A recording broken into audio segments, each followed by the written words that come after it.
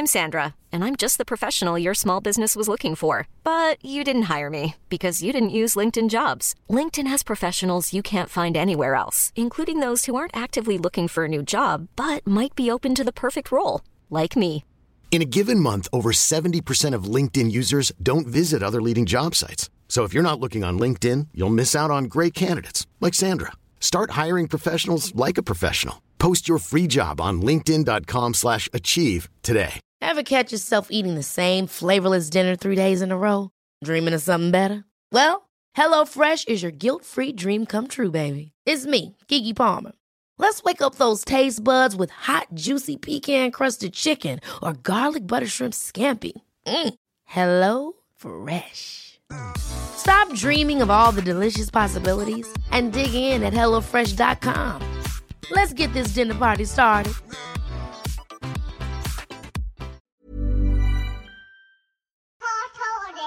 It's a drunken soiree in the Within.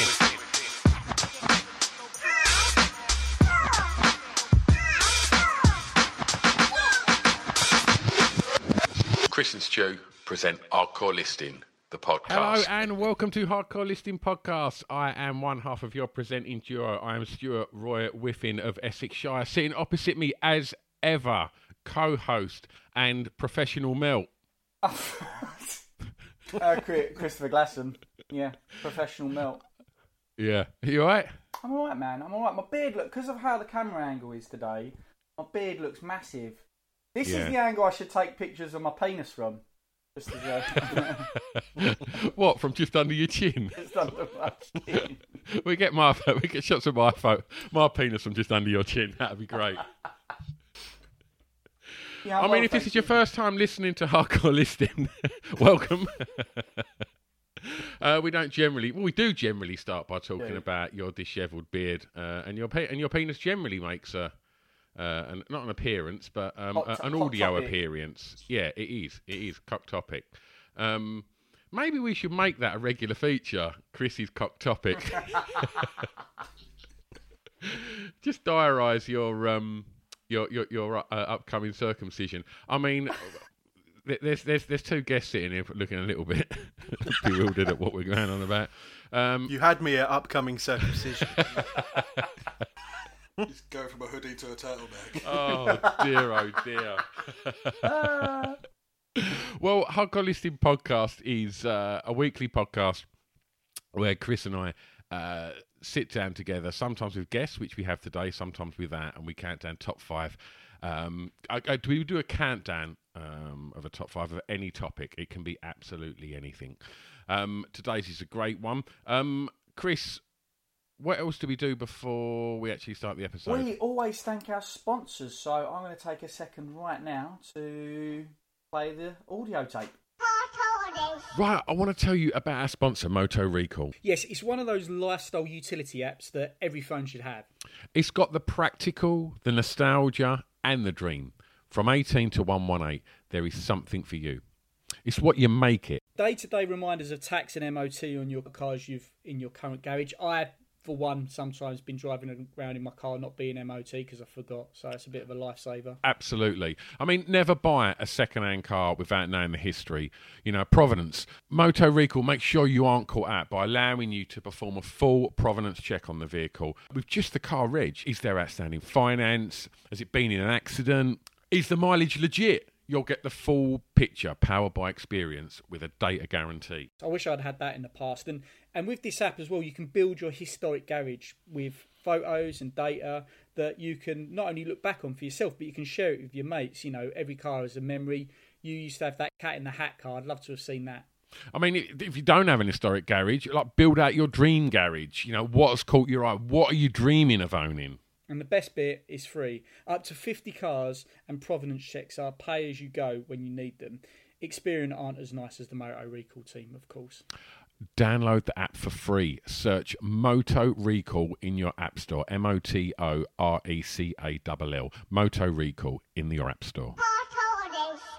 Hello, this is Charles, Chaz from Love Beer. And I'm here to tell you about why I sponsor Hardcore Listing and what love-beer.co.uk does. I am a fully certified by the British Beer and Pubs Association for bar installation with a focus on home and office bars.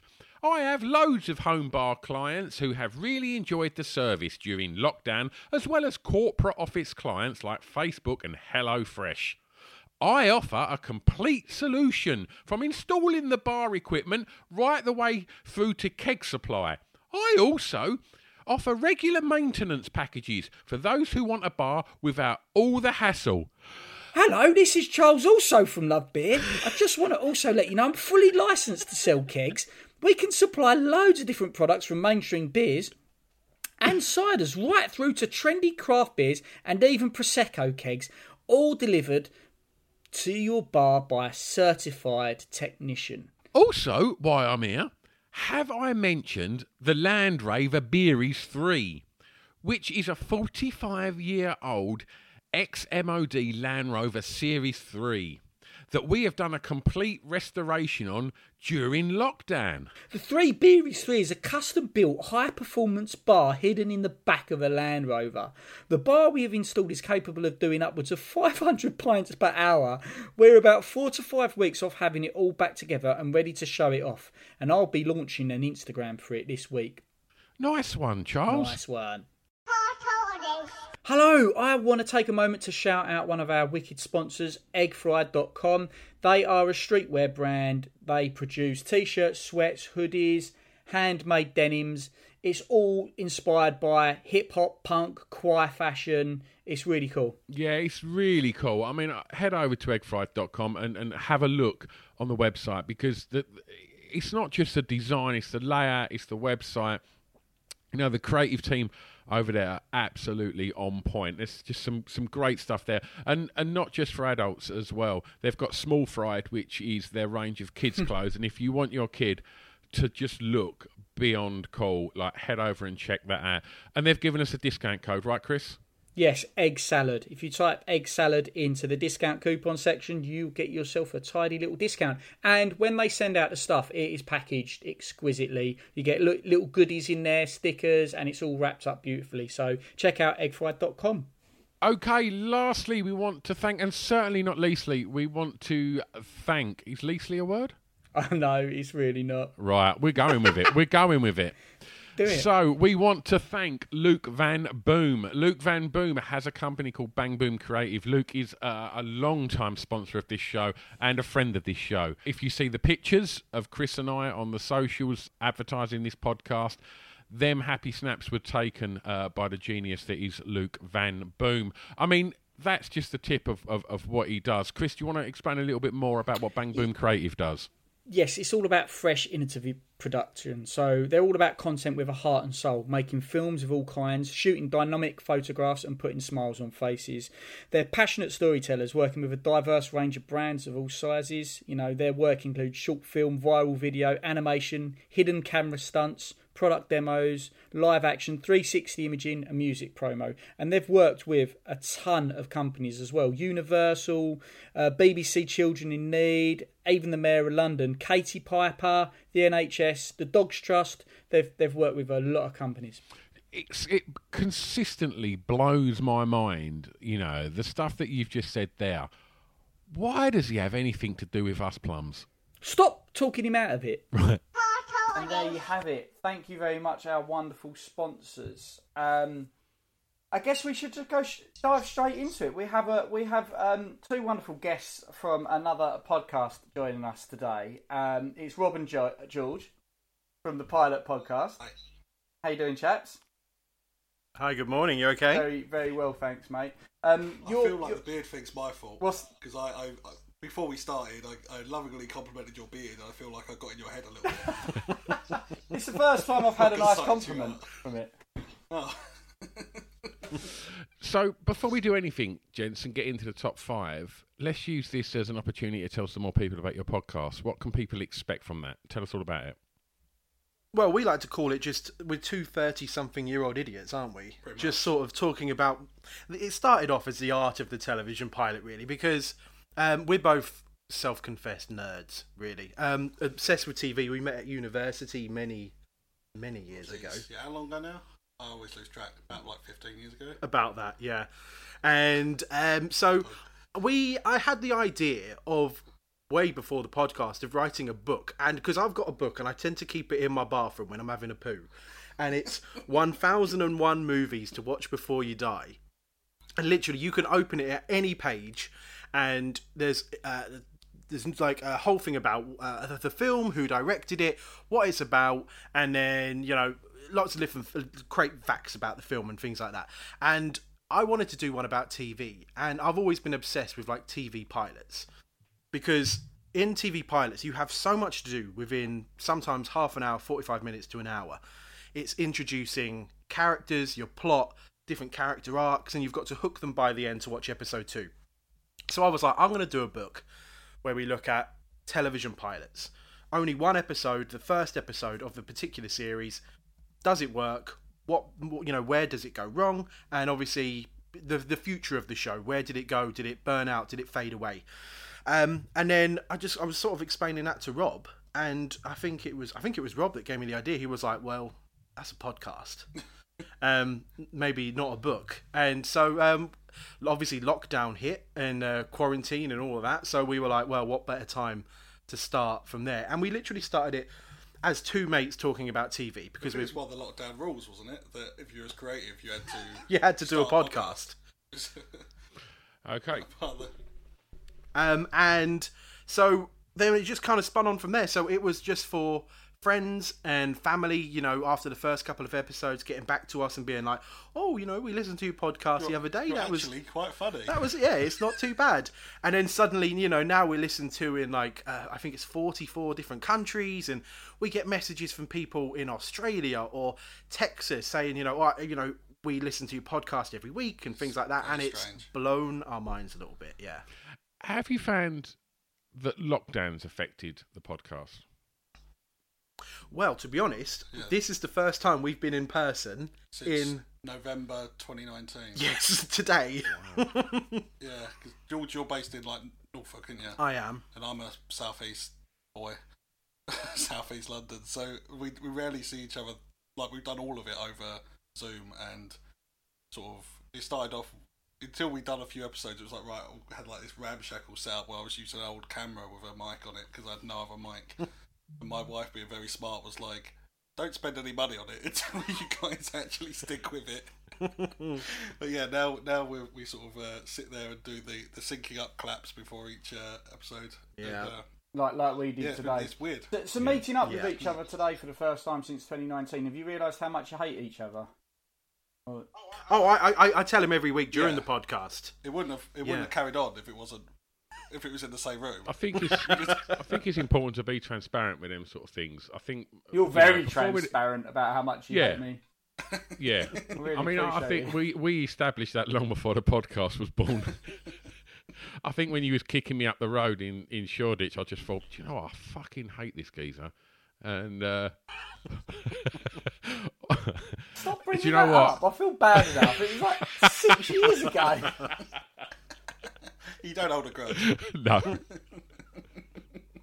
We haven't actually been in a room together since then. But we are, next week we are, aren't we? Yes. We're calling a drunk cast next week, which should be a good giggle. Yeah, back to the old school. Yeah, back to the within. You will be back round here with Pippykins, and we'll be consuming some alcohol and talking some absolute shit. I do apologise as well, because I remember when you was giving out Pod Bibles, Stuart, it was at the BFI, and I think I did the most obvious double take, you know, like a sort of cartoony one. So I walked past and got one off you, and I was like, oh, cheers. And I sort of did, what? Kind of like, double. It's you!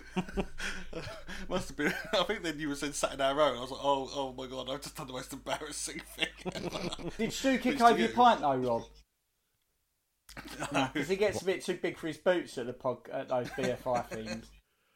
One of our listeners came, he just kicked their pint. Was that Katie's pint you just kicked over? Do you know what? And didn't say sorry, didn't do nothing. Didn't just I did say. off. Do you know what? I did say. Do you know what? Like, I think that's the worst thing I've ever done in my life.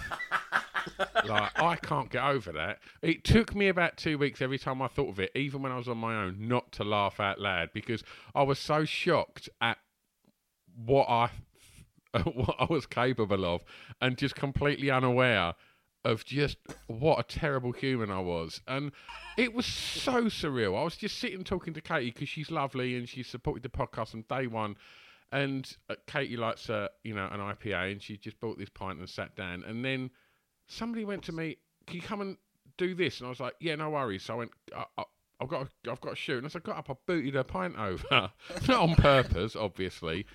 And then went and done what I had to do. And when I come back down the escalator to it, I just looked down and Pip was on all fours, cleaning it up. And I just thought, oh, I'm terrible. Like, why did I not think I'd have to clear that? I don't know what... I can't get my head around it to this day, what a piece of shit I was. And I've apologised to Katie countless times.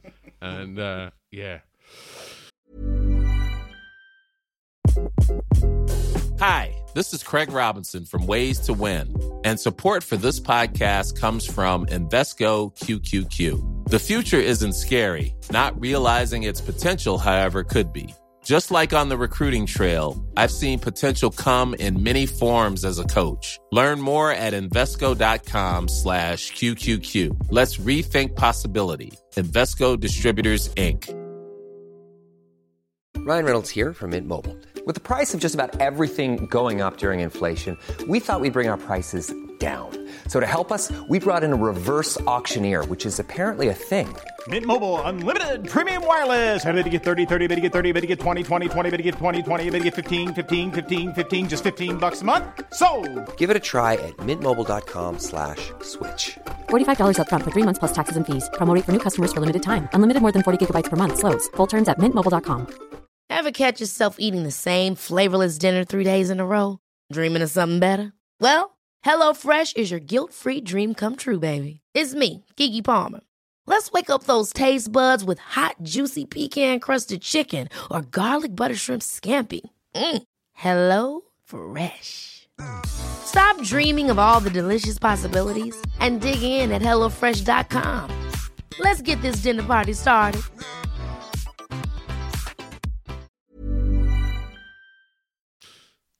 Right.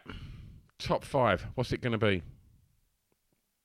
Well, thought it best to be on topic for our podcast to do top 5 pilots. Stick with what you know. Stick with what you know. Yeah. I mean, we've never learned that lesson, but that is a flipping great top 5, lads. Did a bit of prep for this myself, just so I could throw a couple in, and yeah, it's an incredible top 5. Your podcast must be a lot of fun to do. If you need someone else to join you, I mean, I'm pretty tired of this one, so I'll come over. But top 5 pilots. Could you imagine if we decided we was going to have a trial separation? How much we would be whoring ourselves on other people's podcasts just to feed our egos. You'd be alright. You've got about 12 other podcasts. I'd be like knocking from door to door, like tapping up Rich Wilson and Brett. Like, all right, come on. About to play? Not really. Talk about films. I'm having a circumcision soon. We could talk about that. I don't think there's not much. You can't get many hours out of that. Although we have, we've been dining out on that for about 4 weeks now. So plenty more to come. It ain't even D-Day yet. Then we've got the aftermath and everything. Oh, I can't wait. I reckon our Patreon would go through the roof. If we done some kind of sort of weekly video update on that would be amazing. Or that's where we should launch our OnlyFans, just looking at your butchered pecker. That would be brilliant. Shriveled foreskin. Hello, Mum. She just come in the room. I'm recording a podcast today, a radio show. All right. Cool. Shall we begin? Shall we start with your number 5? So this is a joint effort, chaps, isn't it? It's a joint. So there might have been a few arguments over where you positioned everything. And I think so. Yeah, there was. Yeah. You might hear the aftershock of some of them. I think as we're reading them out. That's a difficult thing. As soon as Stu was like, "Oh yeah, do a combined one," I was like, "Oh no, here we go." Well, yeah, so I think the top 2 have already been debated. They've been shuffled about. Yeah. Right, number 5. Let's do it. So number 5, we've gone with what is arguably one of the greatest TV shows of all time as well. We've gone Breaking Bad. Okay. Okay. Yeah, so if we were doing let's say a podcast on the top 5 TV shows of all time, I think personally we'd be discussing this, way more into the episode. I think, because basically it's one hell of a way to start and set up a TV show that it kind of wants to, right from the very beginning, it wants to defy what your typical TV show lead or a protagonist is. So. You've got the showrunner of Breaking Bad. He's the creator as well, a man named Vince Gilligan. He was a bit bored of, your typical main characters' journeys or their character arc in, TV shows, mainly dramas or anything like that. And he said that, the main character is always in the same state throughout the TV show, really. And there's always maybe some hesitance on the creator's side to change their characters, in particular their leads, because A, they don't want to upset the audience, and B, they don't want to upset the show's sort of status quo, really. So before he even knew the plot of what Breaking Bad would be, he wanted to make a TV show that would start with our protagonist being the hero, and by the end of the show be the villain. So this pilot has quite a bit of, it's got a bit of extra work on its hands, really. And I think that's why we've had to include it. Because, much like all pilots, there's a hell of a lot of groundwork to cover here. So not only do we have to get introduced to all of our characters, we have to get set up to the world of Breaking Bad, the world of Albuquerque. Yeah. And, if it doesn't get this right, the show fails straight away. Because it has to make us sympathise with these characters, really. Because if we don't sympathise with Walter White, the show just doesn't work, does it? No, I think he described it as taking Mr. Rogers to Scarface was his goal for the whole show, and I think they do this whole thing.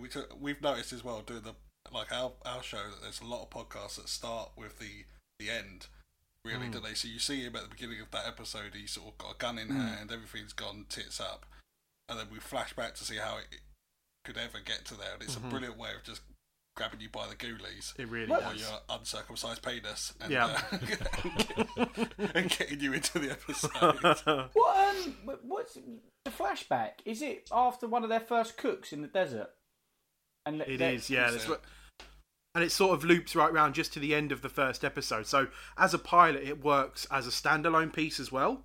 So, but then it kind of, it's a nice starting ground for for the rest of the show as well. Because if any character in a TV show is essentially a meth cooking drug dealer. It's basically the most addictive drug and one of the most dangerous drugs in America, really. If that's your main character, you're going to be like, fuck this guy, But after spending 45, 50 minutes with Walter, we get to see in this pilot episode his home life. He's got a handicapped son. His career as one of America's top leading scientists. That career's down the drain. He's now teaching. Yeah, he's teaching high school science to kids that could give less of a shit, really. His wife is then pregnant. The bills, are way overdue, and then he finds out he has terminal cancer. So, by the end of this pilot, we go from our usual what would be, fuck this guy, to, go on, Walter, you cook that meth. Yeah. I think it helps that he was in Malcolm in the Middle, and lots of people knew him as Hal beforehand, and that sort of deep-rooted love of such a lovable character. He could, what he does, he cooks meth and kills people and all sorts, and people go, oh, yeah, love him. Well, Hal was a brilliant character in itself. It shows Bryan Cranston's such a great actor, because Hal was hysterical, but it was a really big change. And because of that, there was actually quite a bit of resistance with Vince Gilligan initially casting Bryan Cranston, because Vince Gilligan, he was asked many years ago before Breaking Bad, he was to write and direct an episode of X-Files. And he did, and it was called Drive, and he ended up casting Bryan Cranston in the lead just for that one episode. And that's how they got to know each other. And so then when they came up with Breaking Bad and they started casting, Vince Gilligan was straight away like, I want Bryan Cranston in the lead. And at the time, he was Hal, the dad from Malcolm in the Middle, basically the slapstick of that show. And they couldn't see it. And Vince Gilligan was quite adamant right from the get-go, it has to be Bryan Cranston. And, well, the rest is history, really. Oh, that's full respect to Gilligan to sticking to his guns there. And that's really knowing your sort of art, isn't it? Being able to pick someone out like that. Yeah. Amazing. Weirdly this morning, talking about Breaking Bad, I saw a really sad, tragic picture of the van that they use has been broken down now. There's barely anything left of it. On a scrap heap. Like, who hasn't? Like, that's so iconic, that thing. I've seen it on so many t-shirts. Just about to say, who didn't buy that? Yeah. Oh no, it's mental. Someone would have bought that, surely. Yeah, mad, crazy. Could you imagine like owning the number plate of that and that as like a yeah, keep it up in your living room? That'd be incredible. Absolutely. I've got to admit something though. I didn't think Breaking Bad was that good. How much did you watch of it? I dialed out pretty much after the scene with the fly. The episode with the fly. Yeah. Okay. Yeah. That was quite a divisive one. Yeah. I just kind of got to that point, and I was getting a little bored with it already. And do you know what? I think some of it comes down to the fact that everyone was telling me it's the greatest thing you'll ever see on television. And yeah, that can make you go the opposite way sometimes. I think just my expectations were so high. Like I was thinking, like I've not like and everybody that whose opinions on TV and film, you know, I respect, all said it was good. Chris did as well, and like I think that like that, yeah, and it just for me just fell a little bit short. And I know I'm in a massive minority there, but it was really weird as you was explaining about that pilot. Just hearing that again and making me think of that first episode, because when that first episode finished, I remember thinking, "Fucking hell, this is incredible." Yeah. And it just petered out for me, and I know I'm in the minority, but you had a load of Friends reruns to watch, though, didn't you? Basically, absolutely, man. I've got just rewatching season 8. Hype plays a massive part, though, because there's been loads of classic TV shows that we haven't seen, and we've always wanted to dive into, but we've always said to each other, "No, we're going to wait till we record it on the pilot." Because there's like 6 Feet Under. That's one of Rob's favourite shows, and I've never seen it. And I'd love to jump into the show, but we're not going to do it until we cover it on pilot season. So we had an episode recently where we were going to watch the first episode of The Wire. Oh yeah. And obviously that's now known as one of the greatest TV shows of all time. And I've built it up to Rob. It's all on the top of the polls and things like that. And then it got what Rob watched the pilot. I've never seen any of it before. Yeah. And then was a bit maybe underwhelmed. Yeah, because I think everyone had sort of like I'm still aware it could be like, well, it probably is one of the best shows ever. But the first episode is quite a slow burn. It's mad, Rob. Yeah, it's like okay. It's like I love the metaphor. The very first scene in the I actually thought like would I include that in my top 5, and it doesn't make it because I think it's only although the very first scene is brilliant. It's like a metaphor for what Baltimore's like. And the whole world as a whole, and it's so understated and such a slow burner. It's only when you look back on it. I tried to get my girlfriend into watching The Wire. We've seen season 1, season 2. Not many people like. I love season 2, but it's killed my girlfriend off. The agreement, we made a pact. She would watch The Wire with me, and I would watch The OC. I've watched all 4 seasons of The OC. By the way, they're all an hour long, and there's 24 episodes a fucking season. Oh, yeah. And now my girlfriend's pulled her dick out my arse on The Wire and just been like, "No, I'm not watching that now." I'm like, "What? I've had to watch so much The OC." So it was a bit too slow for her, but I think it's incredible. But I do think the pilot episode, Rob, I can understand why you'd be a bit like, meh. I really do think. It's one of those, like, I could see it was like it's so well made, and I know it's going to be an all timer. But if you just look at it from isolation of what that first episode did, if someone was like, "Would you watch episode 2 based on that first one?" I'm like, I don't know if it hooks me in enough. Get it? I get it. I don't know. Yeah. By season 3, just under. What's that, mate? Sorry, I'm just stunned that you've watched just under 100 hours of The OC. Yeah. And actually, do you know what? It's all right. It's quite fun. Like, you'd hope it'd be all right if you're going to watch 100 hours of it. You know, you sort of like do things for your partner, and you know they're into it, so you give it that little bit extra enthusiasm. Well, obviously I do that for my girlfriend, not the other way round. But I actually find it really funny. And if you enjoy TV shows and how films are written and story arcs and structures, the OC is hysterical because you can start predicting it really quickly by always saying what is literally the worst thing that could happen this very second. And so many times I turn to Molly and go, he's going to get shot. And she's like, how do you know? And I'm like, because literally that's the dumbest, worst thing that could happen right now. and then they get shot and I'm like, told ya. And but it's good fun. It is quite trashy American fun. I watched it when it was first on. I remember me and a friend of mine were obsessed with it because we was the age that, thinking the age, the people playing it were at the same age as us and not like nearly 30. And so we were like 15 watching it, like going, oh, this is just like our life, this, in Bexley Heath, South East London. All the girl problems they have. And, which one's Seth? Which one's Ryan? Oh, that's so funny. Well, we had a very different... we had a very similar scenario to you, actually, Chris, here, because some of the pilots, I ended up watching them with my girlfriend too, and we watched, it was the pilot episode of Dawson's Creek. So got to the end of it, and I was like, I said, I don't think I'll continue watching it. And she was like, well, no, I think I'm going to here, actually.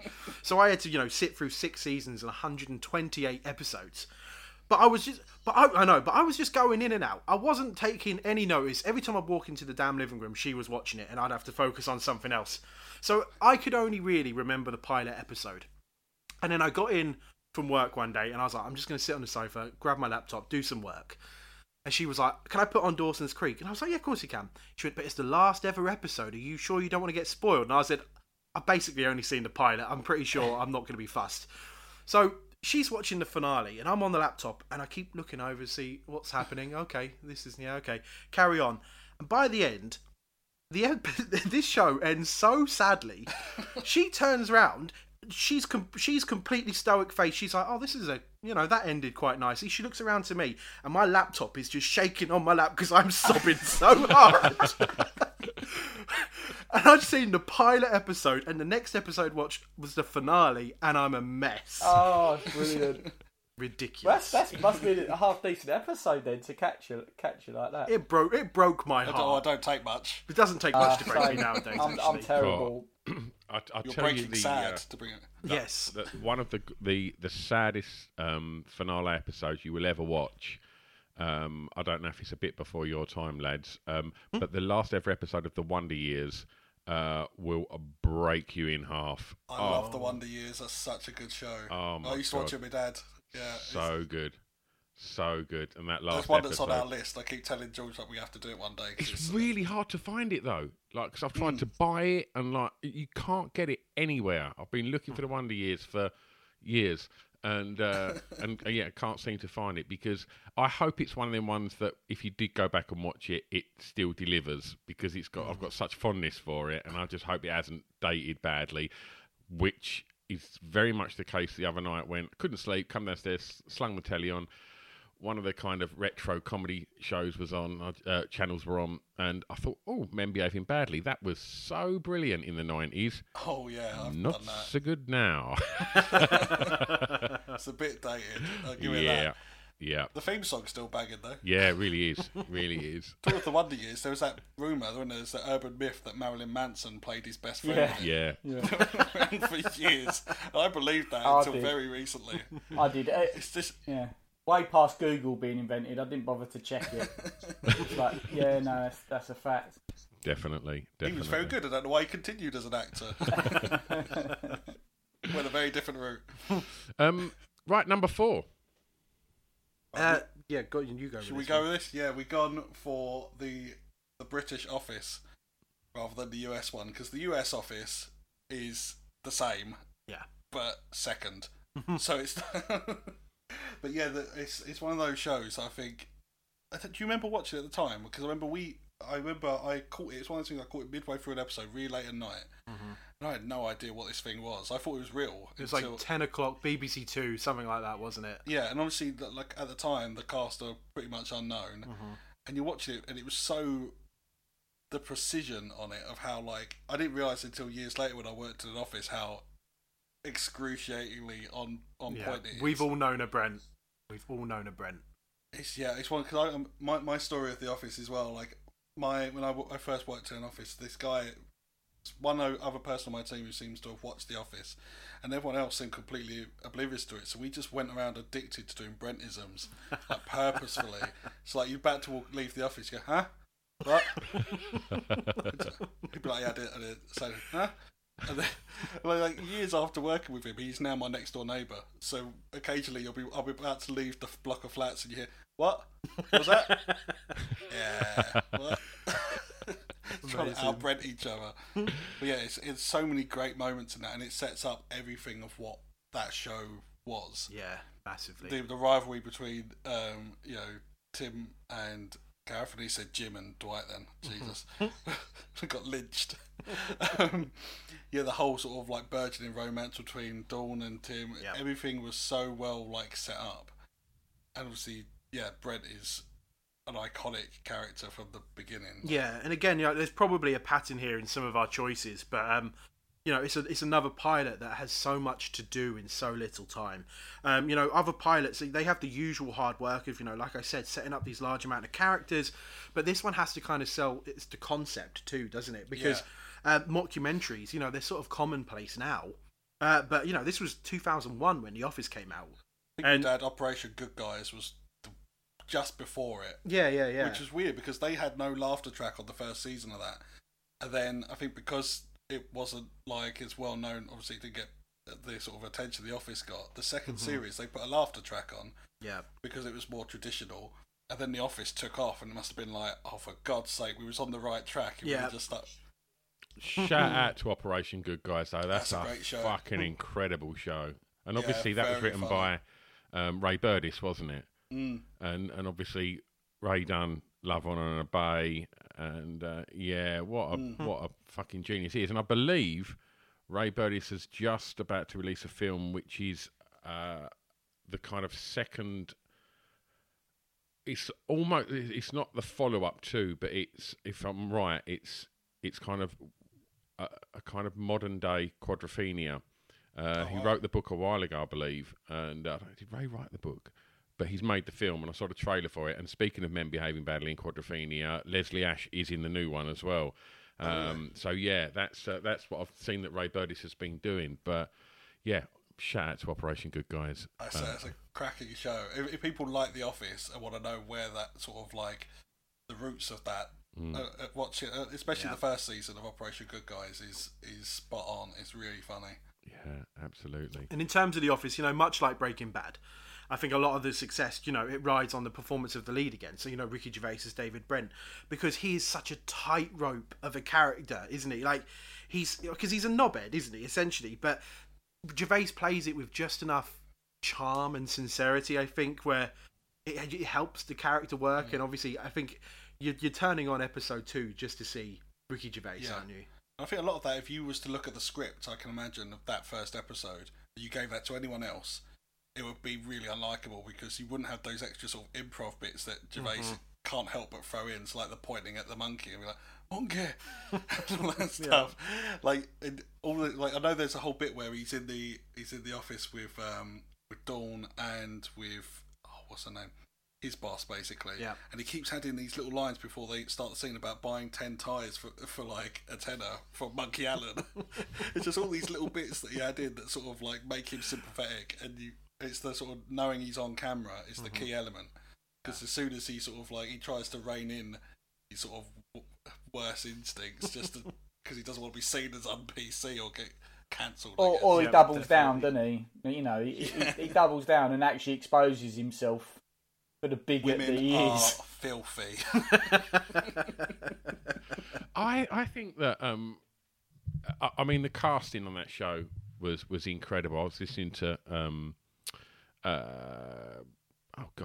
who plays Tim? What's the actor's name? Martin Freeman. Martin Freeman on Desert Island Discs last week, and he still says that show's responsible for so much, for him and for British comedy, and I just think the casting of him is incredible, and to cast Mackenzie as Gareth, like, he's just pure genius. My God, yeah. That character is unbelievable. I think and that's as good at acting as Brent.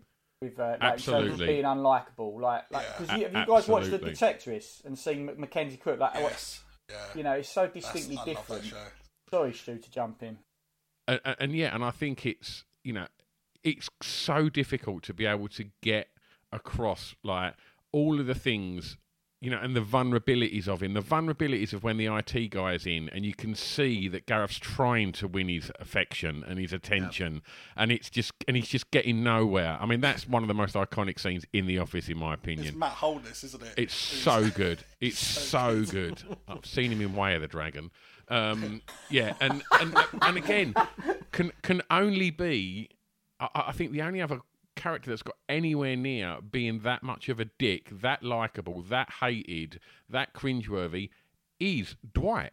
Like, you know, I mean, you said about the American Office and the, you know, the first maybe two and a half episodes are obviously very similar to the first few of the UK Office. Don't get me wrong, I love the American Office. It's one of my favourite shows of all time. But yeah. It just soars and it just gathers momentum, that show. I think the more and there's a wider array of characters in the US Office as well, and I think you just kind of get lost in them. But yeah, but just to pull it back to the UK Office, that first episode, like, blew my socks off. Like, I'd never seen anything like it. And I guess in retrospect, after what we've just said, maybe Operation Good Guys, you know, was along them lines. But yeah, but just he's saying them little things, isn't it? When he just kind of, it's the one when he's sitting in the office with the area manager as well, and he keeps looking at her legs, and he's aware of it, and he's trying not to, and she pulls him, and then he stares again and looks up. It's so horrible. Yeah, it's just I don't know what it is. You just kind of and to finish on what I was going to say about Brent. And the genius of that, of how, when Chris was saying it will double down, you never see the cracks until Life on the Road. And then when you see him come out of therapy and he said he had a breakdown, I didn't see that coming. And that really jarred me. And That's I was what like, makes those moments hit more. Like, I think in series 2, you got that bit where, you know, it goes from talking about upstairs, downstairs, his game show with David Brent. And then the next second he's like, please don't make me redundant. Yeah. And it's like, it's heartbreaking. They play with the pathos of like the, you know, and then 2 seconds later he stood in the massive bird costume and I've got to go out there dressed like this. Create laughter. have the So photos, and then the photographer, they probably won't use them anyway. For fuck's sake. I love as well, that first episode starts with Neil Fitzmaurice, doesn't it, as the person he's sort of, the first episode he's bringing him in and he's doing the whole like, of course he's got the licence, he gives the test and all this sort of thing. And then the last episode of series 1, he's firing him, he's the first person to be made redundant. Yeah. Just so I love those moments of a pilot when it sort of sets those seeds of something later on that you don't even realise is going to be a big thing. And for a show that's like basically it's designed to be a mockumentary, to then this isn't the pilot episode, but then to introduce what you'd least expect from this show is essentially a villain of the show in Chris Finch. Oh yeah, I think is incredible as well. And you know, I haven't actually seen The American Office. It's one of those shows we're waiting as well. Is there like a Chris Finch type character? But not as. It's the guy from Champ Kind, did it, from Anchorman? From Anchorman, David yeah. Croce. Ah, okay, right, yeah. Yeah, what's Todd Packer? Todd Packer, that's it. What a great name. Who's got 2 thumbs and bangs your mum. Oh, God. Oh, no. That's right. Oh, wonderful. I'll throw one in because it's a tenuous link from a Dwight Schultz saying, which is Beats Bears and Battlestar Galactica. I've got a t-shirt with that on. So, yeah, I mean, Stu and people always be, oh, that nerd sci-fi shit. And but when they did the new Battlestar Galactica, which is not new, it was like 2004, it like the pilot was actually like a little mini-series. It was about 3 hours long. Yeah. And it was really good. It was like a little movie. It set up like the whole how they were going to do Battlestar Galactica moving forwards. It showed like the Cylons returning after like 100 years and destroying the 12 colonies. And I just thought that was an amazing thing. I don't know if you guys have watched that, if you've got any plans. Yeah, I think it's an incredible concept, an incredible pilot. Yeah, almost starts as like a film, doesn't it? Instead of like your typical pilot episode. And the concept of it and selling that to an audience is amazing. Of here's all your main characters. Here's, we sympathise with them all. Here's their character arcs. Here's their romances, their potential romances. And then ending it on, and any of these could be a villain as well.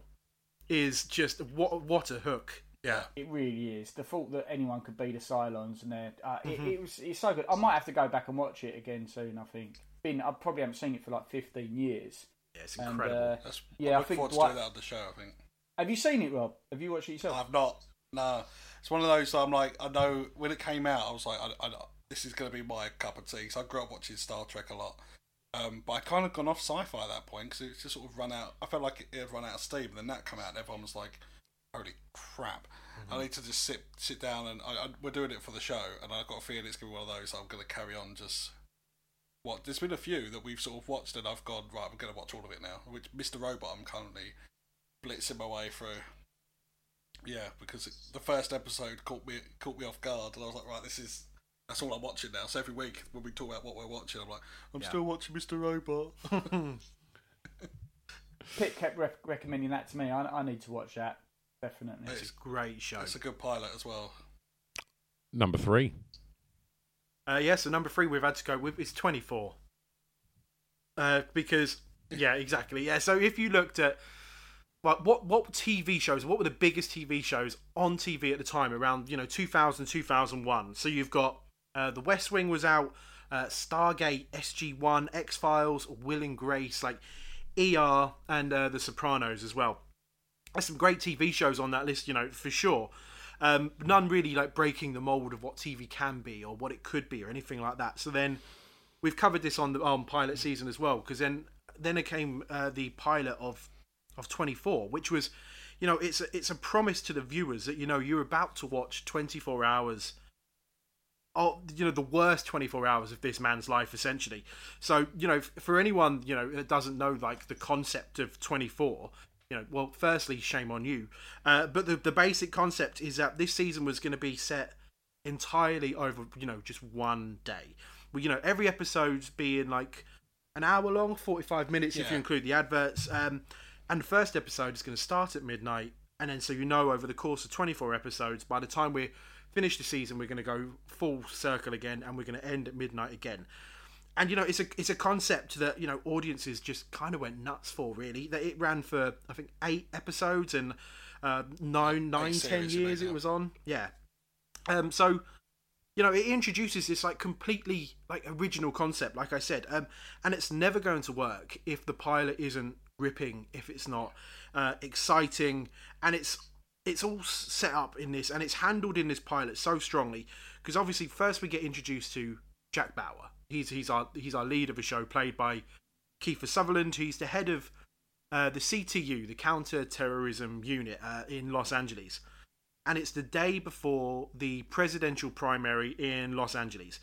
So then they receive this intel that one of the candidates, David Palmer, is going to get. There's going to be a hit on his life in, you guessed it, 24 hours.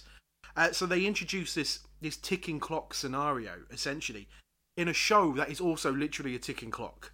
And just everything works in the pilot. The pace of it is just... The pace of it is unreal. Like shit off a shovel, doesn't it? Like, as soon as it starts. We recently rewatched it for the podcast, and, even just talking about it now and making some notes on it earlier on and rewatching it yesterday, I just really want to watch it again. Yeah. And that first season especially, it does have some silly moments. Mm-hmm. There's moments where it has the OC effect, though, I'm now going to coin it because of you. But where you think, what's going to happen here? What's the dumbest thing that can happen? Oh, his wife's got amnesia. That'll last a few hours, surely. She'll get over that. His daughter's now going to get chased by a cougar. I think that, as in the animal, not a... not a randy housewife. Not a horny housewife. I think that's series 2 as well. Yeah, that was, yeah. The thing with 24 is it's got this weird thing where the even-numbered series are really dog shit, but the odd-numbered ones are really good. Oh, that's so true. That's so true. Like the Star Trek movies. Yeah, exactly. But like, I just remember how much of a big thing it was when it came out. Because I think BBC Two had it, and for them it was like a massive thing. Yeah. And everyone was talking about it. Everyone was hooked. But it's still, like, you watch it now, there are some bits of dialogue that are a bit guff. There's loads of exposition in there because so much happens in one episode. You'll always find the first 5 minutes of your next episode is characters talking about something that, if in real time, happened a couple of seconds ago. Yeah, it falls a bit there, doesn't it? Yeah, I just think the way they, especially in that first episode, there's certain bits where they really lean into the dual shots where you got. Is it Mason? He's in the Jack shot him with a tranquilizer dart, and of course he has knocked out in the office. And you're sort of doing like this cut between sort of Jack trying to find out what's going on, and he, they say, didn't they? He's got half hour until he wakes up, and there's half hour left of the episode. You think, well, episode 2, Mason's gonna wake up and he's gonna be pissed. Yeah, and they're really good in those early series of doing that, where everything happened in real time. So like if Jack needed to get to the other side of town, that took him 1 or 2, He'd always say, give me 15 minutes. So then that character's now going to be in jeopardy for literally 15 minutes. Yeah, whereas like later on, it's like he could be... I think there's an episode, I think it's Series 6, spoilers for Series 6 of 24, where a nuke goes off in Los Angeles. And it's like this big moment. And Jack's like... I think he calls up and he's like, I quit. I can't do this. And then the next episode, he's ringing someone else up. And he's like, a nuke's gone off in Los Angeles. And he's like saving someone from a rooftop. But like mere seconds later, I don't know how he got up there. There's just all this stuff going on. And it sort of just jumps around like all over the shop. Whereas these early series, it's a lot more... And he's not so cartoony as well. Yeah, definitely how that was directed and edited together was kind of like, It was quite revolution. It was quite it revolutionised TV for a little bit because, they also used multiple cameras whilst shooting every scene and things like that. So all the cameras were sort of handheld as well. So it brought this really like kinetic energy to the show. With all the cameras with the split screen and all the cameras handheld, it also gave this sense that anything could happen at any time or anything like that. And there's even parts during the pilot where obviously it's split screen, but then we even go into like 4 different sections in the screen. So every corner of the screen was one of our lead characters doing something. So it creates the show and it turns it into like this almost living, breathing thing, doesn't it? And David Palmer as well. Yeah. Like, so Dennis Haysbert's performances, because this came out just before, it got delayed because of 9/11, didn't it? We discovered that. And it was like, because there's a big plane explosion in the first episode, which is all, I completely understand why they... But even you just look at the plot of, it's something that's counter-terrorism at that time, it's insane. But he was the perfect man for that part, and he's... Even in that just first episode, he's got gravitas coming out of his arse, hasn't he? Yeah. Well, not literally, but... he does all these little things, like there's a moment where he closes the door on his wife. Doesn't say a single word, but in the script it's as simple as David Palmer closes the door. But it's the most dramatic thing ever. He's brilliant.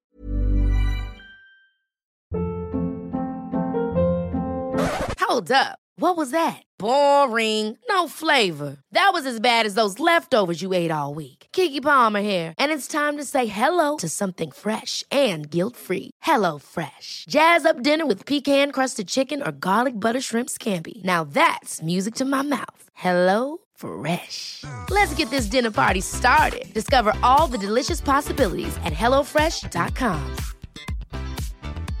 Hey, it's Paige DeSorbo from Giggly Squad. High quality fashion without the price tag. Say hello to Quince. I'm snagging high-end essentials like cozy cashmere sweaters, sleek leather jackets, fine jewelry, and so much more. With Quince being 50 to 80% less than similar brands. And they partner with factories that prioritize safe, ethical, and responsible manufacturing. I love that. Luxury quality within reach. Go to quince.com/style to get free shipping and 365-day returns on your next order. Quince.com/style. I could listen to that guy talk all day. He's now playing the devil as well, isn't he? In Lucifer. Oh, is he? Oh, okay, yeah. Cool. I'll say gravitas. Yeah. I recently rewatched like literally 2 weeks ago, rewatched the first couple of episodes of season 1. That show blew my mind. Blew my mind so much that at the time we was considering naming our next child, if it was a boy, Jack. Purely. And that's completely... And we was discussing, could we get away with Bauer Whiffin? Would that work? Like that show made such a dent. Like it really did. And at the time we was going to the video shop, and you'd hire it on VHS, and you would get 3 episodes on a cassette. Yeah. And we would literally, like at the time my wife was pregnant, and we would sit there and watch it. And then the last episode, every episode ends on the most fucking ridiculous cliffhanger. And it was like, it's 10 to 9. Can I get to the video shop and get the next one? And you just get there, and if it wasn't in, it was like, fuck my life. That's like an episode of 24 in itself. It really was. It really was. Jack's like, son of a bitch. Absolutely. I mean, we all start torturing one of the Blockbuster staff as they came out the car park to go home. Sticks the biro in his kneecap. And also, you start to not trust people, because you fall in love with Nina and, and all these characters, and then they all end up turning out, spoiler alert, they're all rogues. And yeah, it's... but it became such a thing because before every new season was announced, they'd announce the cast list. They'd announce like 10 members of, here's who's going to be in the next season. Yeah. And already you'd be like, who's going to be the mole? Who's going to be the mole? It became a thing, and everyone was just hooked by it, yeah. But I've got so many great memories attached to 24 and watching it when I was younger. But one of the biggest emotions I feel when I talk about 24 is anger.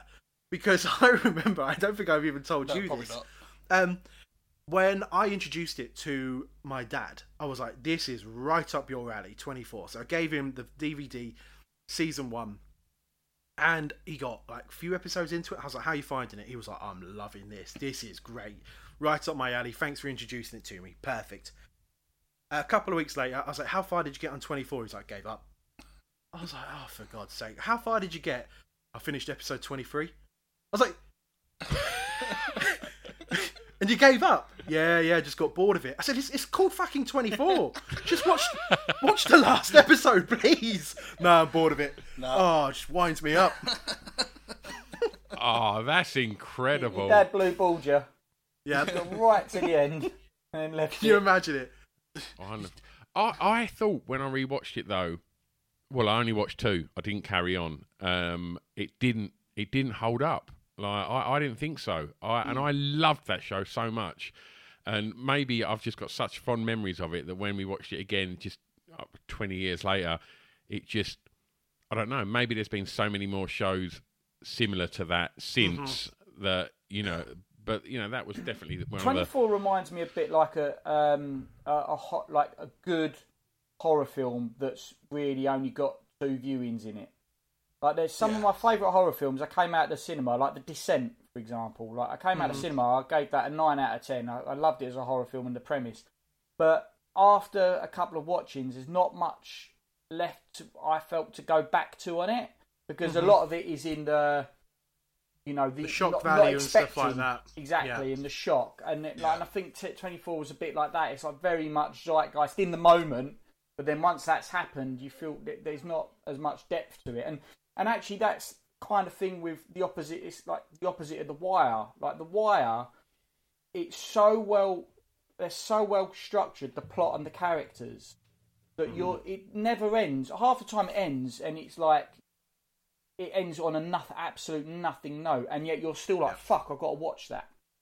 Whereas 24 was the complete opposite. It was like a sugary candy treat. It was like, I'm going to force you to want to watch the next episode by going, oh, is Jack Bauer about to die? Tune in on the next episode. Yeah. So I kind of think that's why it is, Stu. It has it's a little bit more shallow in a sense. But I'm not trying to I'm not trying to go. Like 24 was a really great watch. I probably got to about 4th or 5th season, and then I was a bit like, how many more times are they going to sell out Jack Bauer? He's a hero, goddammit! They kind of like diluted their own show a bit because like by the time they're doing, I think I spoke to my dad about it. And I was like, oh, you still watching 24? Oh, I think series 7 was really good, and he was like, yeah, but it's a bit annoying that he just manages to solve everything really neatly within 24 hours. Yeah. Like, Like it sort of loses that real time. Absolutely. Yeah, the more it premise. goes The on. premise has it's again a very catchy premise that can wear thin, and eventually you sort of like jumping the shark. The third series had like the best ending. One of my favourite endings. If we was doing the best endings of a series, this would be up there. Series for sure. 3, I think, would be up there. Where, like, again, spoilers for Series 3 of 24, but fuck yourself if you haven't seen it. It's been out for fucking ages. But it just gets to the end of the day and he just sits in his car and fucking cries. Yeah. And it's like, that's exactly what the ending of after you've gone through that day and you've seen all this shit, that should be how it ends. And I kind of thought, that's the only way 24 could ever end. Yeah, I mean, I do that when I finish work, let alone Jack Bauer having the worst 24 hours of his Sobbing life. your heart out. Yeah. Working your blockbuster. I should also point out the effect that show had on my family and my wife was if she opened her purse, instead of a photo of me, there was a photo of Jack Bauer. No. That's not a lie. That's not a lie. It's amazing. The nicest compliment anyone's ever gave me is they said I look like Kiefer Sutherland. I was like, I'll take that. Instead of like, you look like a homeless gnome. I get a discount James McAvoy or Big McAvoy sometimes. That's amazing, Rob. Oh, that is amazing. Big McAvoy. Big McAvoy. You get Ben Mitchell. We go. Yeah, so Ben Mitchell from EastEnders, when they recast him from the little boy to an older one, I was on holiday in Dubai, and I was literally leaving a nightclub in Dubai, in the Middle East, in the middle of a fucking desert. I'm getting into a taxi from a nightclub, and this guy goes, Ben Mitchell! And I look around, I'm like, what? He's like, Ben Mitchell! No, mate. No, definitely not Ben Mitchell from EastEnders. That's incredible. Do you know what? Like, that was an accidental one, but when your mates find a nickname for you like that, it's part awful, part genius, and you just got to be like, I love that about banter. I think that just, as long as you got a thick enough skin to handle it, you know. Well, over the course of lockdown and things like that, there's been like Christmases and birthdays and things like that, and we always send stuff to each other. And I think over the course of the last year, Rob sent me about 3 different things through the post, and every single one, my girlfriend's just looked at the post and just gone, I'm assuming this is for you, and handed it to me, and it's addressed to Ben Mitchell. For your birthday, I got you a signed photo of Ben Mitchell. Of Ben Mitchell, yeah. See, I haven't ever watched... Well, do you know what? I'm lying. I watched EastEnders last night. I haven't watched EastEnders for about 20 years, and the telly was on, and I was just on the laptop, and it came on last night. And I was surprised that Kathy Bill was in it, Sonia was in it, and Harry Redknapp was in it. Harry Redknapp? Harry Redknapp was in EastEnders last night. It was like when you was trying not to watch the finale of Dawson's Creek. I just kept looking over my laptop thinking, what the fuck is this? Got Harry Redknapp in the jam roly-poly and the Queen Pig. But I didn't know who Ben Mitchell was, but interestingly, he turned up at my nightclub.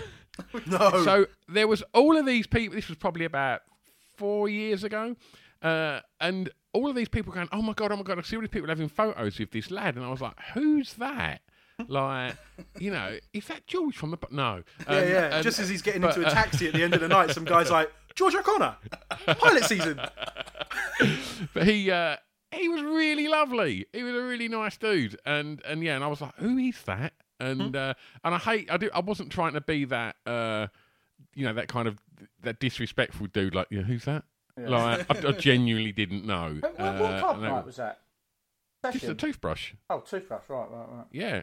I think for some reason he was in Essex, and and he just turned up. He was a smashing lad. Ben Mitchell's like Doctor Who in that every now and then a different actor gets a stab at playing him.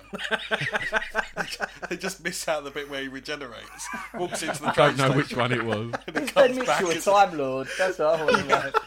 Just comes back with a different face. Oh yeah, that's him. Brilliant. Right, number 2.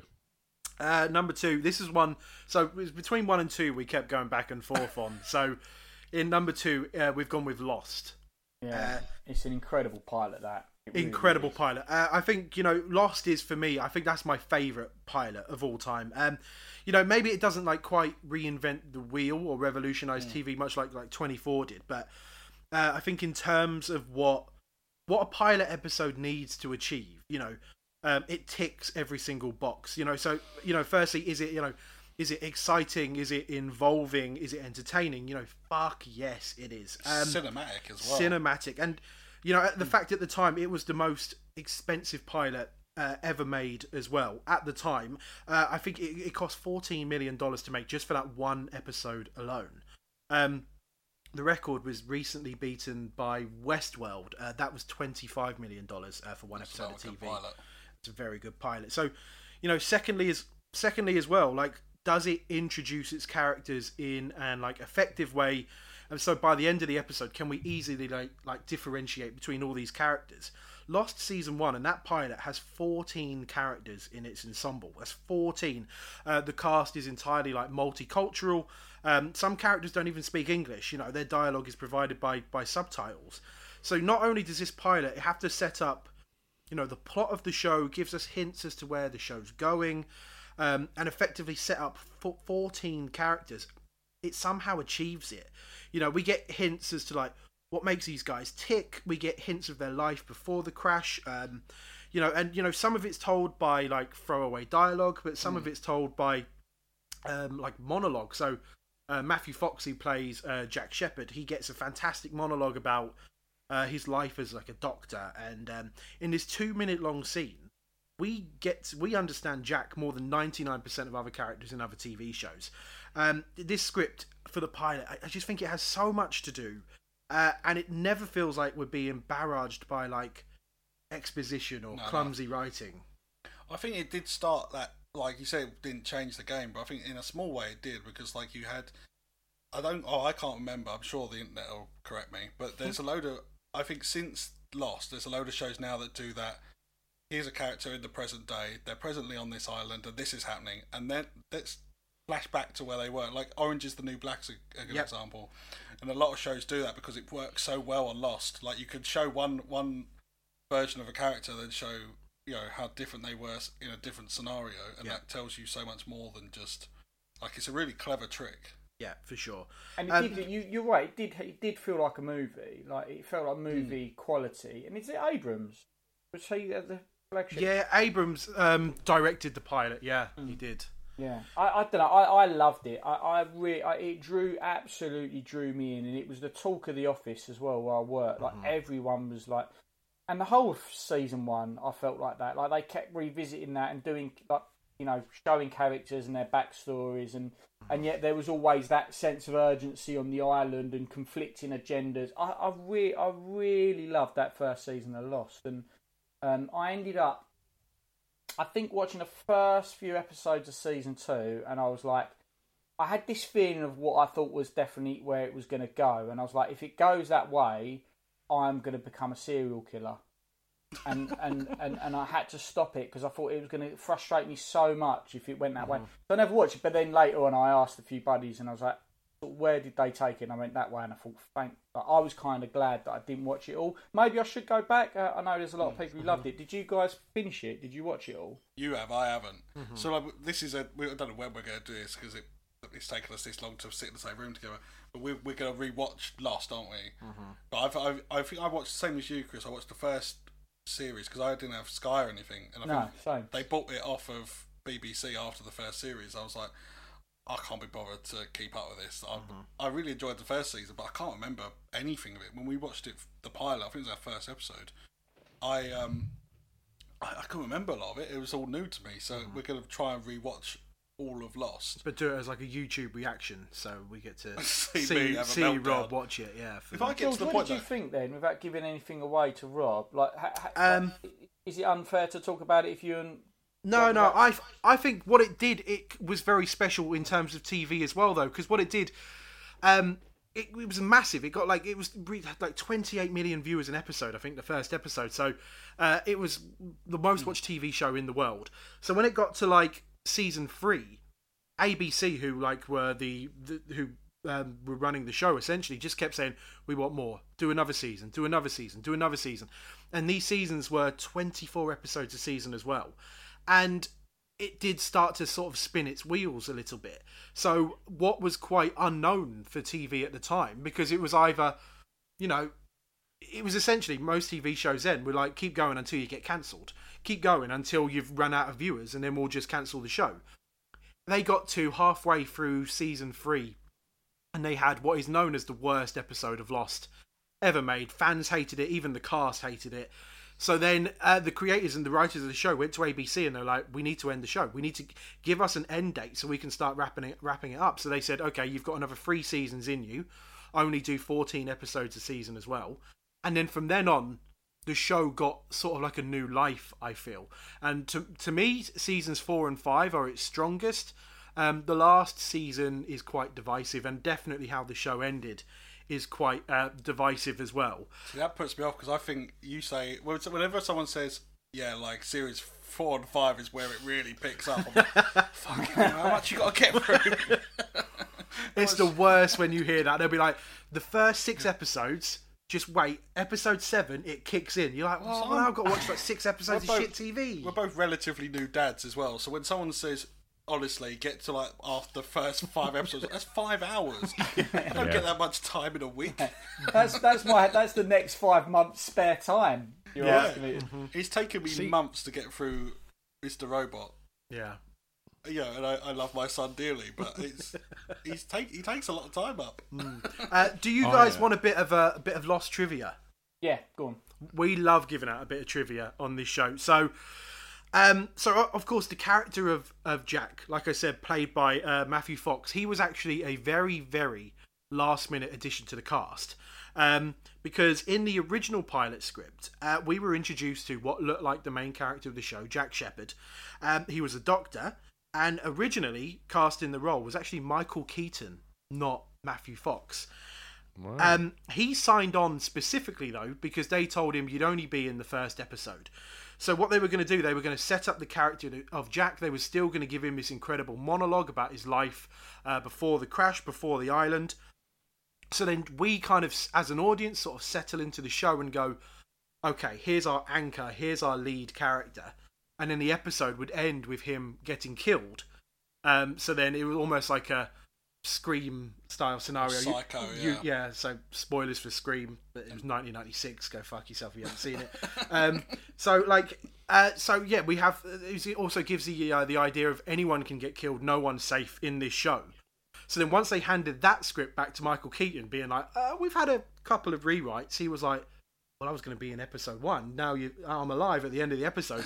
So literally like 2-3 weeks before filming, he bowed out the show, which left them without a lead. And then Matthew Fox. So the Matthew Fox you see in that pilot, 3 weeks prior, he had no idea he was going to be in the biggest TV show of all time at that point. Yeah, blimey. I can't imagine Keaton. Keaton in Lost would feel weird, yeah. He's got those eyebrows that are sort of set to, like, untrustworthy. I'm sure he's a lovely, trustworthy guy, but you just look at him, because they sort of automatically, like, you know... He's like practiced those, great Rob, as podcast well. in this. He's made them like that. Only you could look at someone and think his eyebrows are untrustworthy. It's because I watched Jack Frost at a young age. You ever seen that? Where he turns into a snowman. But I think I can't remember what actor it was. This is a bit of trivia for Jack Frost. That's what we tune in for. Yeah. So I can't remember who it was. I think it was George Clooney that was originally going to play the part. He bowed out. Mm-hmm. So they got Michael Keaton in, but they already made the snowman to look like George Clooney, so they just stuck on these sort of like zigzaggy Keaton eyebrows, tree twig eyebrows. I just sort of see that snowman whenever I look at him. Yeah. In regards to reaction videos, if you would have seen my reaction to the last episode of the first season, I think that probably would have gone viral. People went very angry. I got really into Lost that first season, and then the finale was a double episode. When it first went out live, there was 2 hours worth, and I was working on building sites then, and I had to get up very early, and I stayed up late to watch it because I needed that closure, and it didn't come. And I remember thinking, if I thought that it wouldn't wake my daughter up, I would throw my fucking television through my patio doors, because I was like fucking livid. I was so angry. I was like, I hate it when TV shows don't just go out in a blaze of glory like what Gervais does. Let's just make a couple and just cement it as gold. Yep. A prime example of that, what was a brilliant first series, Homeland, right? Yep. Press the fucking button, blow it all up, go out in a blaze of fucking glory at the end of that season. No, don't, because people like this, we're going to make another one and it won't be quite as good. And it's like, come on, someone do it. Someone just do that one season and make it gold and just do all the things that everybody wants it to do and not just cash in. I think TV is slowly going that way though now. Things like Netflix are doing like a lot more mini-series, aren't they? So like the Queen's Gambit and stuff, they'll do... Well, everything's getting cancelled, Rob. That's why. Like, there's so many of these like big budget shows now that you watch that are their number one ranking show, cancelled. Like, well, we talk about this. Yeah, we talk about this on the podcast, and it's all to do with Netflix. They have it's a horrible way of looking at it. They have this algorithm essentially. So what they'll do, they'll get pitched a TV show and they'll put it into this algorithm and it will tell them how many new subscribers are we going to get if we greenlight this TV show.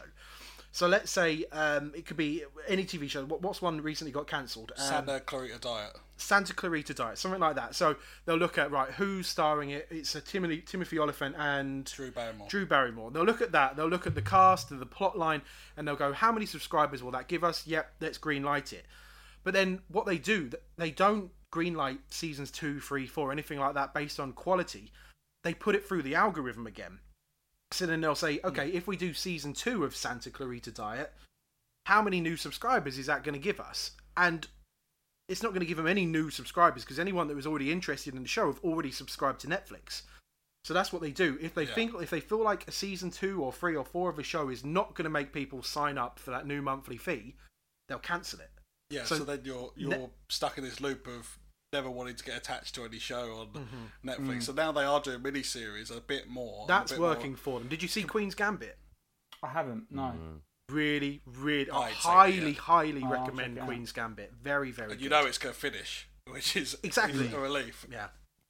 And just quickly, going back to Battlestar Galactica, I think achieved what I'm worried Lost never did. Because it tackles all the big subjects, like on a universal galactic scale, like God, religion, money, politics, power, fate, and it actually answers those questions as well. You know, sufficiently, like leaving a little room for interpretation, but not like leaving the book completely open. Like Lost starts off saying we're going to ask all these philosophical questions. But it doesn't. Then it goes, oh, we're going to do the time travel route or the big sci-fi route and stuff like that. Battlestar Galactica, like you said, pays off on that. They're going to ask these philosophical questions, but actually, in a really brave way, attempt to answer some of them. Yeah, absolutely. Yeah, I've heard someone say about J.J. Abrams that he's great at starting things. Like he's great at putting forward all these questions and making you get invested because you can say, I wonder what the hatch is. I wonder what the smoke monster is. I wonder what the island is and how this has all happened. And that's great to get you in. But then he sort of, when it comes to answering it, he's like, I know. Well, that's quite one of the conflicts with the podcast. Where we look at a pilot episode of a show. So we look at the pilot episode of Lost and think it's one of the greatest pieces of thing ever to go on TV. But then we also, that's why as part of the podcast as well, we have to look at, well, was the rest of the show well received? Did it deliver? Are people still talking about it? So look at Game of Thrones. Like it was that was water cooler TV for sure. Everyone was watching and talking about Game of Thrones. Absolutely. When it ended, it's a fart in the wind. No one cares about Game of Thrones. Nah, we saw that in the numbers for that episode. To be honest, we saw it in the numbers for our episode. Like we were saving Game of Thrones to do it on the podcast. We were like, we're gonna wait till we got a really big week. So we ended up getting a sponsor for the show, and we were like, right, first week of having a sponsor, we're going to do Game of Thrones, and it was one of our least listened to episodes ever. No one gives a shit anymore. We did Friends people first. People are too bruised from it. I think people are still recovering from their disappointment. I think because you've got to be able to make that landing of the pun intended it's got to sort of pay off what the pilot sets up. And when you get to the end of it, it was just sort of like, you're never going to want to sit down and watch all of Game of Thrones again, knowing where you're heading. I was so confident they were going to nail the landing. By season 4, I was like, they really know how to tell a story. They really do know. They really understand character arcs. They really understand storytelling. Yeah. And it just fucking all until they didn't. Yeah. What's the number one then? What's the number one spot? Go on. It is The Simpsons. Hooray! So Simpsons Roasting on an Open Fire, which we actually had a ban put on, a self-inflicted ban, because every week we do like a question of the week, and we were talking about any way we would find a way to. George would go, so Lost is this, and I'd be like, The Simpsons, like every week, to the point that everyone was like, right, just you've got to have a ban on it because you don't fucking shut up about it. Yeah. And I'm obsessed with The Simpsons, and I remember watching this first episode, and I rewatched it again, in preparation for this, and I almost get like whiplash if you watch an episode today compared to that. But it's all there, like the setup of the family, like all of their character traits are there. Homer is, he's a lovable oaf, like he's so stupid, but he cares for his family more than anything else. I think there's a line like in a later episode, Lisa's Substitute, where he says, I've never lost anyone that matters to me, except one that matters to me is under this roof. And that's there in that first episode. Like he doesn't get his bonus, so he goes and works as a Father Christmas for $13 in order to be able to give them a Christmas that they deserve. Yeah. But in the same episode, you got Bart getting a tattoo and and all this stuff. Like even like little characters like Barney it's all there. And I was just so impressed by like how they took it from these little shorts that are on the Tracy Ullman show before that looked like dog crap. Yeah. And then suddenly you've got these. They fully fledged it. Sort of inspired by, I think we chatted about it before, but inspired by the Flintstones and these long running sort of prime time cartoons. Yeah. Into something that could work as a show that people or families can watch and everyone gets something from it. Yeah. Well, what firstly blew me away, we're researching for this as well, that was made in 1989. Yeah. That's unreal to me that Simpsons has been, on TV that long. And like Rob said, the idea for The Simpsons was initially it was just going to be, each episode would be like 20 to 25 minutes long, but would have 3 short films in each episode, because they didn't feel like a whole 20 to 25 minute long episode of animation on primetime TV on Fox in America was going to be enough to hold an audience's attention. But it was only once they started seeing, the scripts and some of the work that these guys were doing, they were like, no, actually do full feature-length episodes. And, the first episode happened to be a Christmas special, The Simpsons roasting on an open fire, and I think top TV Christmas episodes is a whole different hardcore listings episode in itself. Well, it'd be a bit of an obvious answer if you get for our Christmas, because we set these rules for ourselves. I don't know if you guys do this as well. It's like you set these ridiculous rules that you sort of back yourself into the corner. We was like, right, pilot season, any show we do has to have finished. That was the main rule, wasn't it? It can't be a mini series. It can't be like a one series. Yeah, because everyone's asking us to do Lucifer, and we're sticking to our guns here. Like, no, it hasn't finished. Wait. Yeah. So, like, when it came around to our first Christmas one, we was like, right, what's something that's not a mini series that started on a Christmas episode? I was like, The Simpsons. It was like, it's definitely not finished. It's like over 700 episodes. So we ended up doing Charlie Brown, didn't we? Yeah. It was like scraping the bell of that was the first special they ever did, was a Christmas one. But yeah, it's such really? It was the Charlie Brown's Christmas, wasn't it? Yeah. I just think the thing that surprised me most is what I loved about when The Simpsons started, and this lasted for like the first 10 years of it being around, was the amount of heart that they had. So you could have these moments like Bart sort of ruining the Christmas song by singing Jingle Bells, Batman Smells and things. But then two seconds later, you've got there's a moment in this first episode where he's in the room with he finds out that Homer is working as a Father Christmas, and he says like, you must really love us if you'd stoop to this level. And it's like a real moment of heart that isn't just ragging on him, and there's sort of hidden depths to what you would expect from a cartoon. It's like a family drama. Yeah, I think this pilot, it works so well, as an introduction as well, and it's an introduction to what is probably the greatest animated show of all time, I'd say. Yeah. But it completely works as a standalone piece, almost like that Breaking Bad pilot. And we've said it so many times today, but it's so difficult to introduce your characters and the world of the show But all the other shows we've talked about today have done that within 45 minutes to an hour. This does it just over 20 minutes, which is mad. And, you know, it also manages to, and unlike any of the other pilots discussed today, it also manages to sort of make you cry at the end. So that shows how much it works. So, you know, by the time, at the end of the episode, when Homer arrives home and to tell his family that he didn't get his Christmas bonus and they have no money, but then the episode still ends with them all singing together, happy the dog, as a family, sitting there with the dog. You know, I'm sitting there, you know, wiping away a tear. And, you know, 20 minutes ago, you know, we didn't even really know these characters. So, you know, if that doesn't show that the pilot is effective, I don't know what. And there's arcs in there as well, which is we always talk about as well. Like for obviously these are kind of resetting in sitcom things. Like they rarely, unless you're something like Friends, like you know, the effects of one episode rarely roll into the next. But The Simpsons, like its first episode, has that whole thing of like Bart going from there's only one fat guy in this house that brings us presents, and his name ain't Santa Claus, and into like having this respect for his dad and sort of like having this little.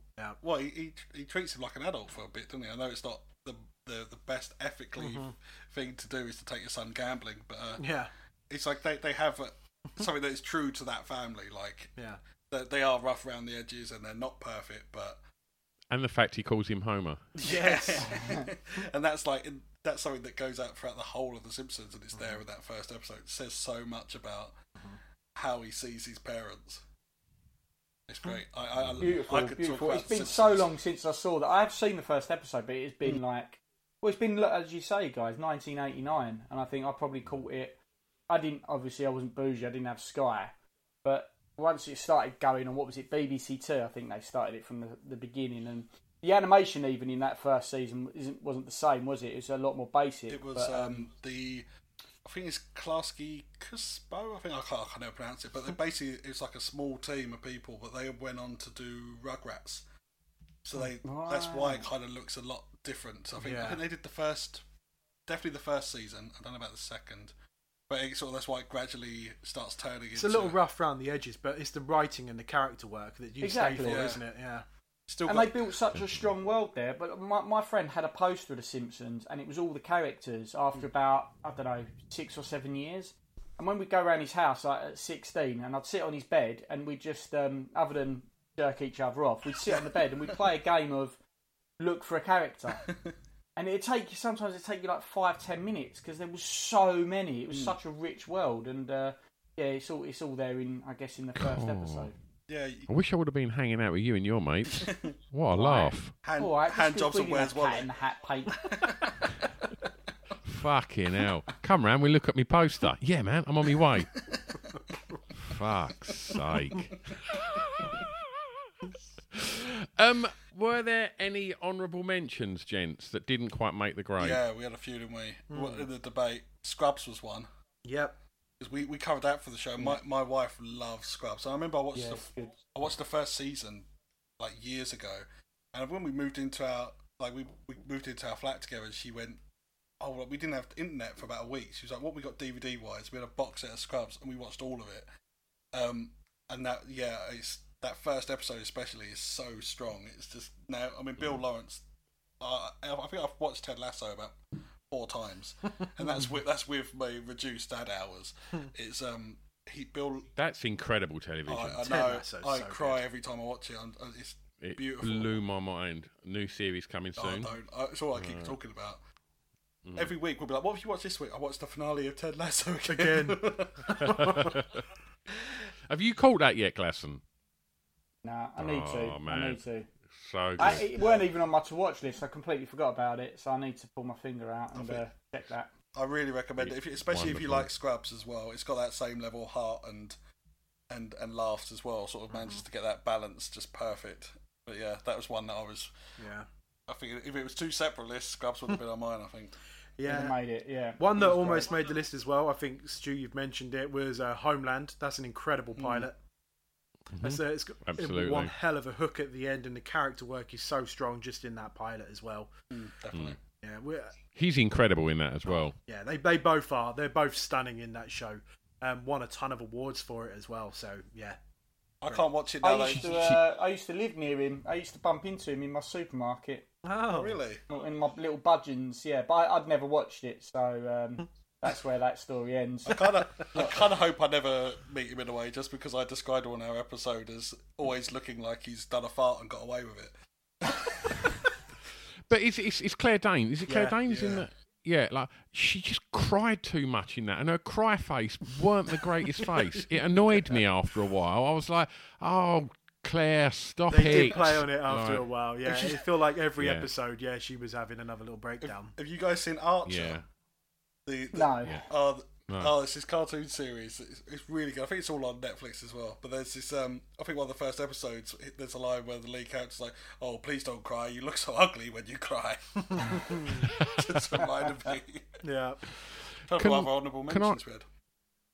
Can I throw an honourable mention in? Please. I want to throw in the pilot of Modern Family. That first episode just establishes so many incredible. Do you guys watch it? Yeah, we covered it in the show. Yeah, it's so good. Oh, it's like it just sets out everyone, and for me, halfway through that first episode, I was like, I'm going to love this show. Mm-hmm. It's just got everything, and the characters. Phil Dunphy is one of the greatest sitcom characters of all time. 100%. Hilarious. 100%. What's that one line in the pilot when he's like, "Oh, I know the kids slang I'm the cool dad." Yeah. LOL. Laugh out loud. WTF? Why the face? Why the face? Why the face? Yeah. In that pilot where he's in front of the kids that are trying to watch telly, and he's got his kind of fraternity jacket on, or whatever you call them, baseball jackets, and he's literally singing High School Musical and doing the dance routine in front of the telly to the kids, and they're just dying. And it's like, and he's that character that you just adore, and because his heart is so in the right place, but he's such a tit. It's just brilliant. And obviously, Jay Pritchard, obviously people knew him from Home Improvements, wasn't it? And yeah, just incredible. The fact that there's it's so diverse, that show as well, and it's got the right messages as well, and it's just fucking hilarious. And the last ever episode delivered as well. Yeah, people really loved that last season as well. And yeah, I think the show, the characters have got just a bigger heart as the show itself, because you'd be cracking up throughout all of it. But I find myself, especially for the first 2-3 seasons alone, gets to the end of the episode. Oh, here he goes. Yeah, here he goes again. You're wiping away that little tear again. Always. On Modern Family, they really knew how to tug at the heartstrings. We had one more was The Shield, wasn't it? Yes. Well, do you know what? That was what I was going to close on, Rob. I was going to say, like, if you hadn't seen, if you struggle to sort of like with The Wire, I always feel my other favourite sort of like crime one is The Shield, and The Shield is just a bit easier to digest and has all the. It's incredible, but I like it just as much. And that first episode might be my favourite pilot. And what a hook to end it on. Yeah, even though it's got the Kid Rock bit in it, like beforehand. It's like a very sort of Dad Rock moment where, like, Vic Mackey sort of tooling up, getting his shotgun out, and it's like bang, bang, bang, bang. That bit makes me go a bit, ugh. Yeah. But I love The Shield so much. The only reason we didn't include it is because I knew I would waffle on about it all day, and George is currently watching all through it. Much like he did with Mr. Robot, I watched the pilot for the first time on the show, and now I'm currently I'm in season 3 now and just obsessed with it. It's so good. Incredible. Is Forrest Whitaker on it yet? Is Forrest Whitaker? I think he's just about to turn up. Yes. Can't look at Juicy Fruit the same way. I'll say that much. But yeah, I think it's one of those first episodes where you can't talk about without talking about the last episode. And it was like, I know I'm going to waffle on and ruin The Shield for George. I've already done it on the pod, ruined it, bits of it. So yeah, that's why that didn't get in. All right, gents. So if people want to check out the podcast, what's the deal with it? How frequent do they come out? Where can they get it? So it's weekly. You can pretty much get it wherever you get your podcasts. Yeah. It's pilot season. We've got a Twitter page, which is The Pilot Season, which I tend to run, and Rob runs our Instagram page. That's at Pilot Season Stuff. And yeah, like, we've sort of changed the format a little bit now. We're trying to keep it fresh. So you used to be every episode we just watch one old pilot, like we said, that's finished and things like that. But now we're watching 2 pilots a week, and it is obviously sticking to the original one, a pilot that's been out on TV and is finished. But then we're also watching a new TV show that's been released that week. So we have no idea where it's going to go, but we're just judging it based on its first episode and then discussing whether we're going to watch any more of it and things like that. So, excellent. And it's a lot of fun. People seem to enjoy it, and give it a listen. If you like the idea of George getting thoroughly annoyed as well, it's normally an hour and a He's bit. He's been well behaved today. Yeah, I usually have a headache by the end of our episodes. Throwing jingles at him left, right, and centre. But yeah, I've behaved myself. Lovely. Guys, it's been an absolute pleasure. It's been a pleasure to meet you. Yeah, really be a lot of fun. Yeah, I'll be honest. I've been listening to Hardcore Listings for about 4 or 5 years, so this is mad, and it's an honour to be on with you guys. Thank you. Oh, mate. The pleasure's all ours, mate. Absolutely. Thank you so much for your time, boys. Cool. Take care. See you guys. It's a drunken soiree in the within.